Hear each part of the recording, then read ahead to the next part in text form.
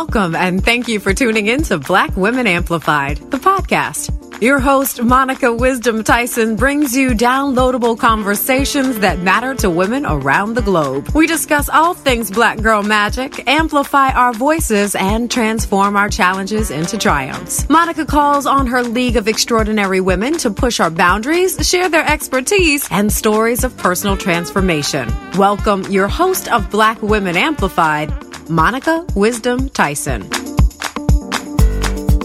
Hello, beautiful people. This is Monica Wisdom, the host of Black Women Amplified, the podcast, and I am so excited that you are here with me today. It is a late night recording, so I might cuss, I might cry, I might do all the things, but know that everything I'm giving to you is through the lens of love. And it really is important to understand that, as well as the topic of this show is go where you are loved. In this world of division and craziness, it's important that we remember that love is more powerful than anything or anybody. And I remember the first time I heard someone say, go where you are loved, was the model from St. Louis, Kimora Lee Simmons.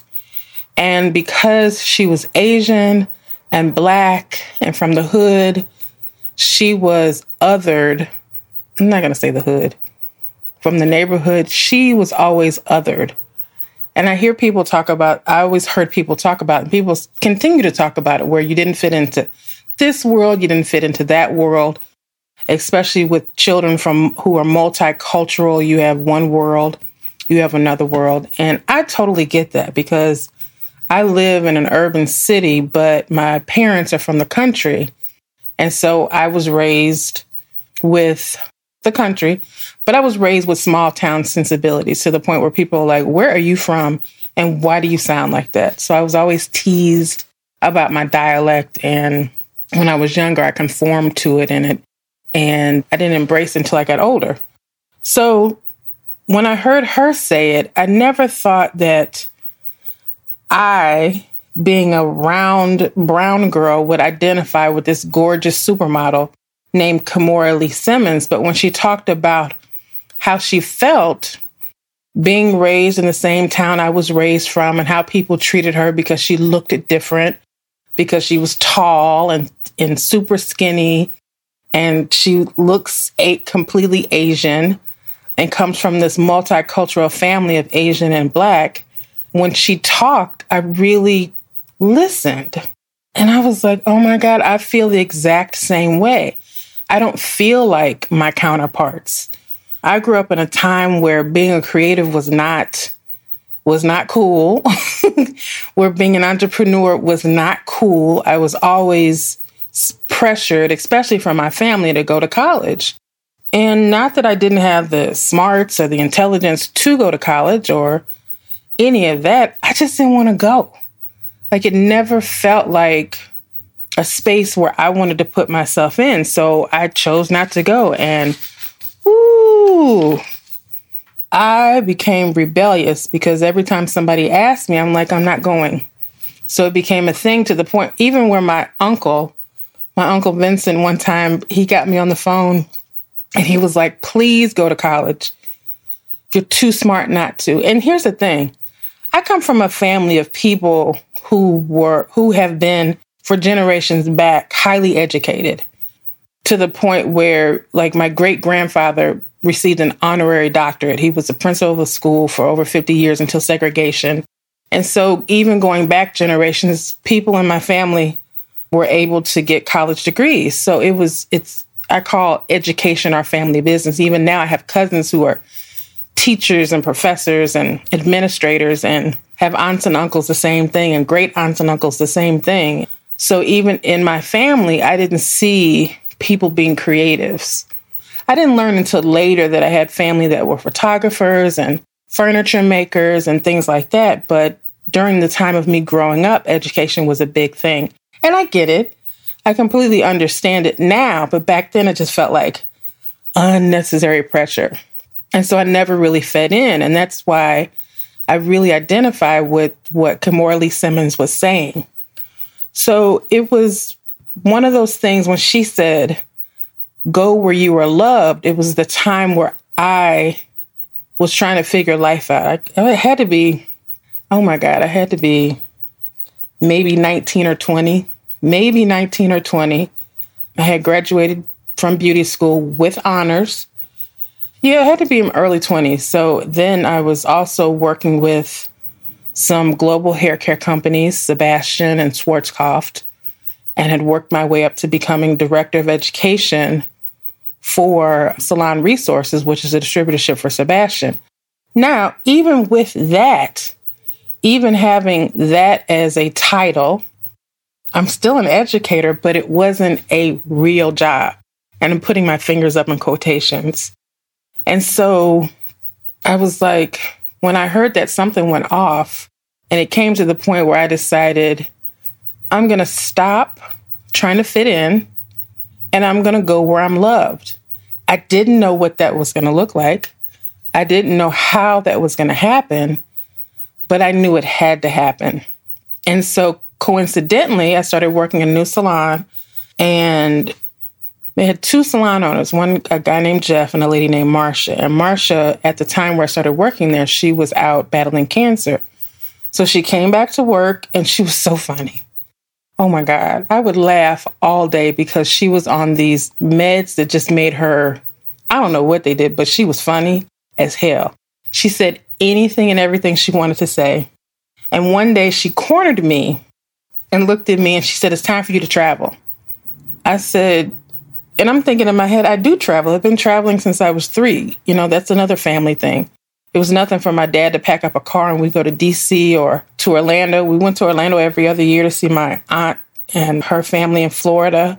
Not Orlando, Gainesville. So we traveled. We'd hop in a car and we'd go.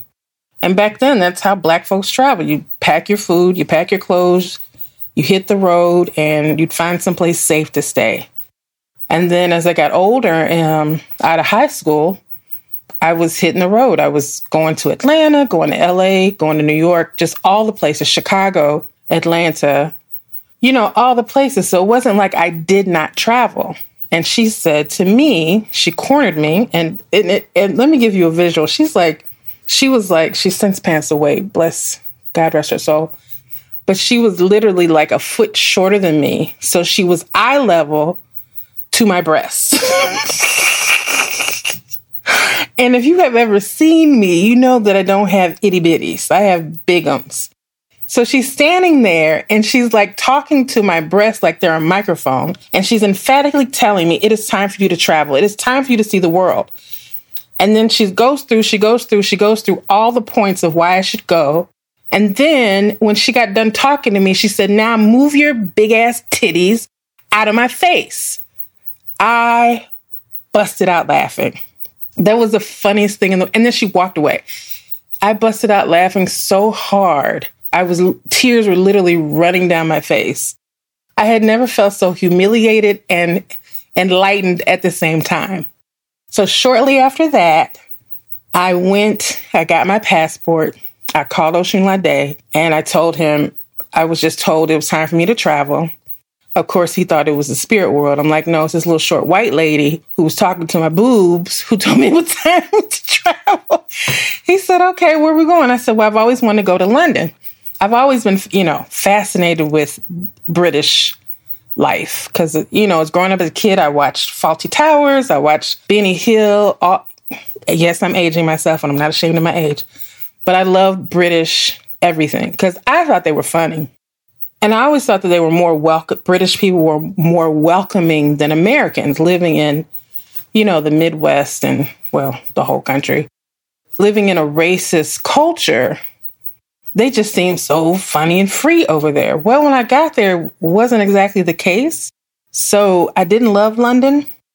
But here's the interesting thing. Kimora said, go where you were loved. I was loved in London. And Paris, we took a train to Paris, last minute train. And Paris, like the men loved me.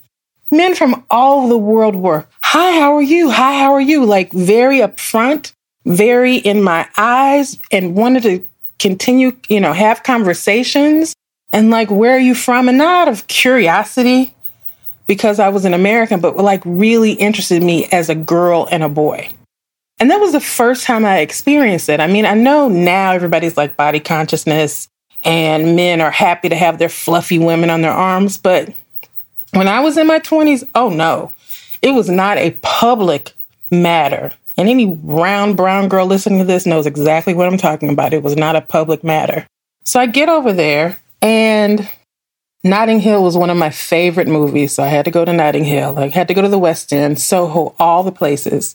And I fell in love with London because it really reminded me of New York. But I also experienced some blatant racism there that I'm not even going to talk about. And then one day, Oshunlade got a call from a friend and said he was in Paris playing. So we caught the train to Paris. It was Fashion Week.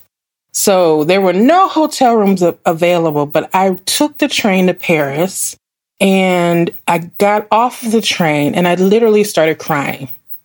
It felt like home, like I had lived a life in Paris before. It was the most beautiful scene. It was like out of a movie. We get off the train station, it had the big lamps and the shadows, and every culture was together. This is the first time I ever seen this. Now, mind you, I'm coming from the Midwest, and everything in the city I live is either black or white. There was no black and white. Occasionally you would see a black man with a white woman, but there were no other cultures present. There weren't Mexicans, they weren't Middle Eastern people, African people. Like, I didn't see any of that. So I go to Paris and everybody's there, and I literally started crying. And the train ride there was just a magnificent experience. We had the best tuna sandwich in the world, if you can believe that. So we get off the train in Paris, and I'm going off the rails with the story, but we're getting off the train in Paris. There's no hotel rooms available. So we're literally walking around the city, going from hotel to hotel to hotel to find some place to stay, because we're going to stay. I think we just stayed for the night. And we find a hotel. The innkeeper said we have one room available. And we're like, oh my God, because we didn't have any money. We just had what was ever left on my credit card. And he said, well, I have one room available and I'll accommodate the three of you. So we're like, okay, well, we'll take it. Whatever it is, it's just one night. We'll just suck up the cost. And it was the damn penthouse suite. We rode up the elevator and we were like, what in the world is this? It literally had 3 huge bedrooms, a living room, a dining room area. It was magnificent. And then we went to the party called Thank God I'm a VIP.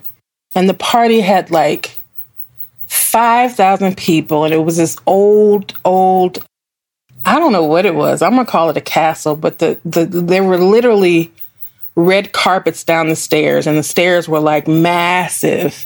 So it looked like the scene of a movie. And then it was Fashion Week. So everybody was dressed impeccably, except for us, because, we're bumpkins from the Midwest. But what I found was a group of people, 5,000 of them, who didn't care what college I went to, who didn't care what neighborhood I grew up in, who didn't care how much money I made, who didn't care the color of my skin, who didn't care what side of town I was raised on, and who didn't care that I was a hairstylist.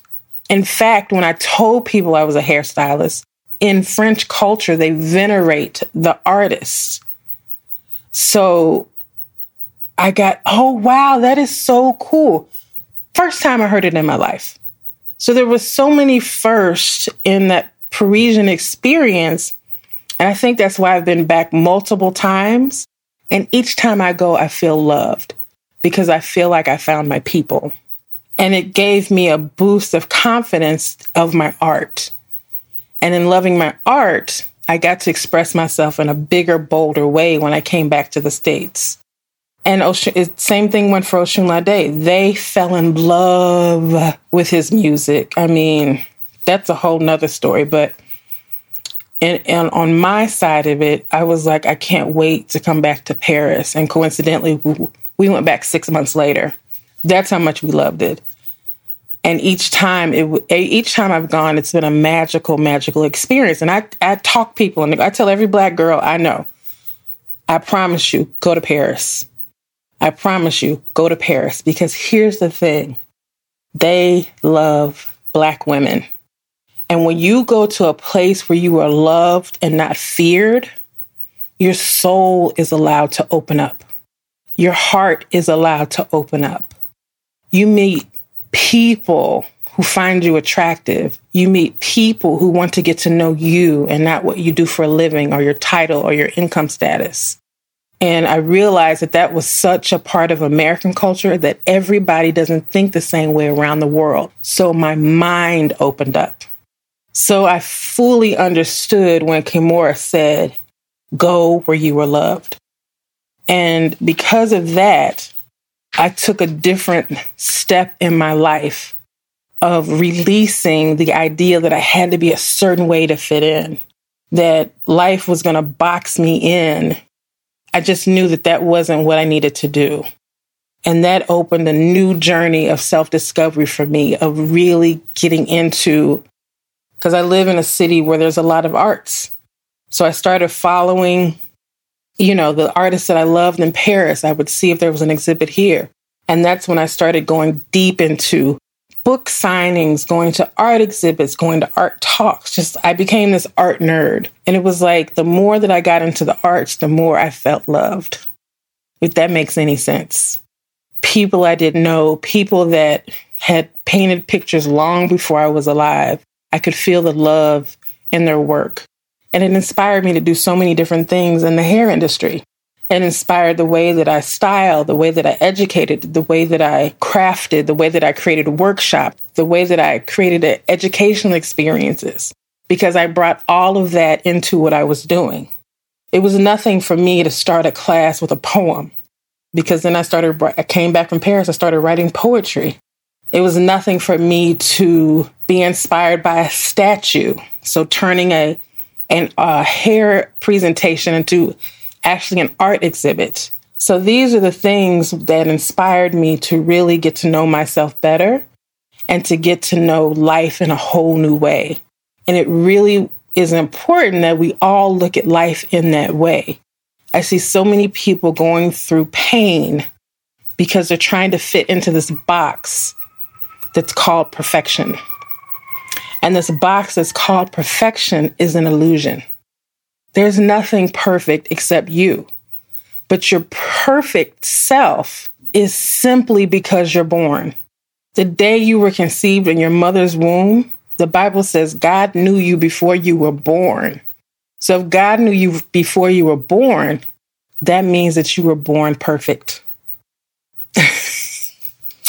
You can read it for yourself. I don't know the verse. I don't know the book, but I'm going to tell you it's in there. And if you really understand that, you begin to understand your power. It opens the door of unlocking your understanding of your womanhood, your Blackness, your womanness, all of the things that you are. And you place less importance on the thing that you do and more importance on the way that you are. Your compassion, your love, your fierceness, your magic, all of those beautiful things that Black women are. And when you begin to travel, and not travel for the gram or to take pictures, but to have true experiences with people who see you as you are, the beauty that you are, without compromise. Unapologetically beautiful, unapologetically Black, unapologetically a woman. And however you define that for yourself. There's a place in the world, there's a place in your country, there's a place in your community where you are accepted as you are. So I invite you, and some of us need permission, so I give you permission to look for those places and spaces and people who accept you for who you are and stop trying to conform to what society says that you are. And you might say to yourself, oh, I'm doing my thing. I'm this and I'm that. I thought the same thing. But it wasn't until I went on a journey of self-discovery that I realized that the programs running in my head were the programs that other people placed in me. My feeling unworthy was because people told me that unless you get a real job, unless you get a real education, you're not valuable in this society. And then you're not valuable in this family. So it took years to break all of that down, but my mentor, Marsha, telling me it was time to travel was the key in opening the truth of who I am and the love that I have for myself. So I say all that to say, I hope that you really got the gems out of this conversation and that you begin to have that conversation with yourself, that you get out a pen and a piece of paper and you really start to write down the things that you want in your life, that you want to discover about yourself, the things that you want to try in life. You know, all of those things that are, oh, when this happens, I'm going to do this. Oh, when this happens, I'm going to do that. But look for those points of inspirations where God says, ding, this time for you to do this. Learn to be loyal to that ding and that dose of inspiration that you're sent, because that is your path telling you go this way. That is your path telling you to go that way. And that is your path telling you to go where you're loved. Thank you so much for joining me on this podcast episode. And I want you to really, in this holiday time, when you have some time to yourself, get a pen and a piece of paper and write down your biggest dream and then go live it. This is Monica Wisdom, the host of the Black Women Amplified podcast. If you want to catch up on past podcasts, you can go to blackwomenamplified.com/podcast, and that'll take you to our podcast website. And make sure to subscribe and follow on your favorite platform, Apple, Spotify, Amazon Music, and Facebook. You can also listen to it on our Facebook page, Black Women Amplified. If you have any ideas or epiphanies, please send them to my DMs on the Black Women Amplified Instagram page, and I will get back to you. I have some great things coming up in the future. Not the future, but like soon. Not far in the future. But I've developed a self-discovery workbook that I can't wait to deliver to you all. And also don't forget to get on our mailing list, podcast.blackwomenamplified.com. I know that sounds weird. I probably need to change the name of that so it's easier to know which is which. But anyway, I conclude with saying I'm sending you love, light, energy, and acceptance, and trust, and compassion, and empathy. Thank you again, and I will see you, hear you on the next podcast. Have a great evening. Thank you for listening to Black Women Amplified. We hope you enjoyed the show. Be sure to subscribe and log on to blackwomenamplified.com for more information. Keep shining.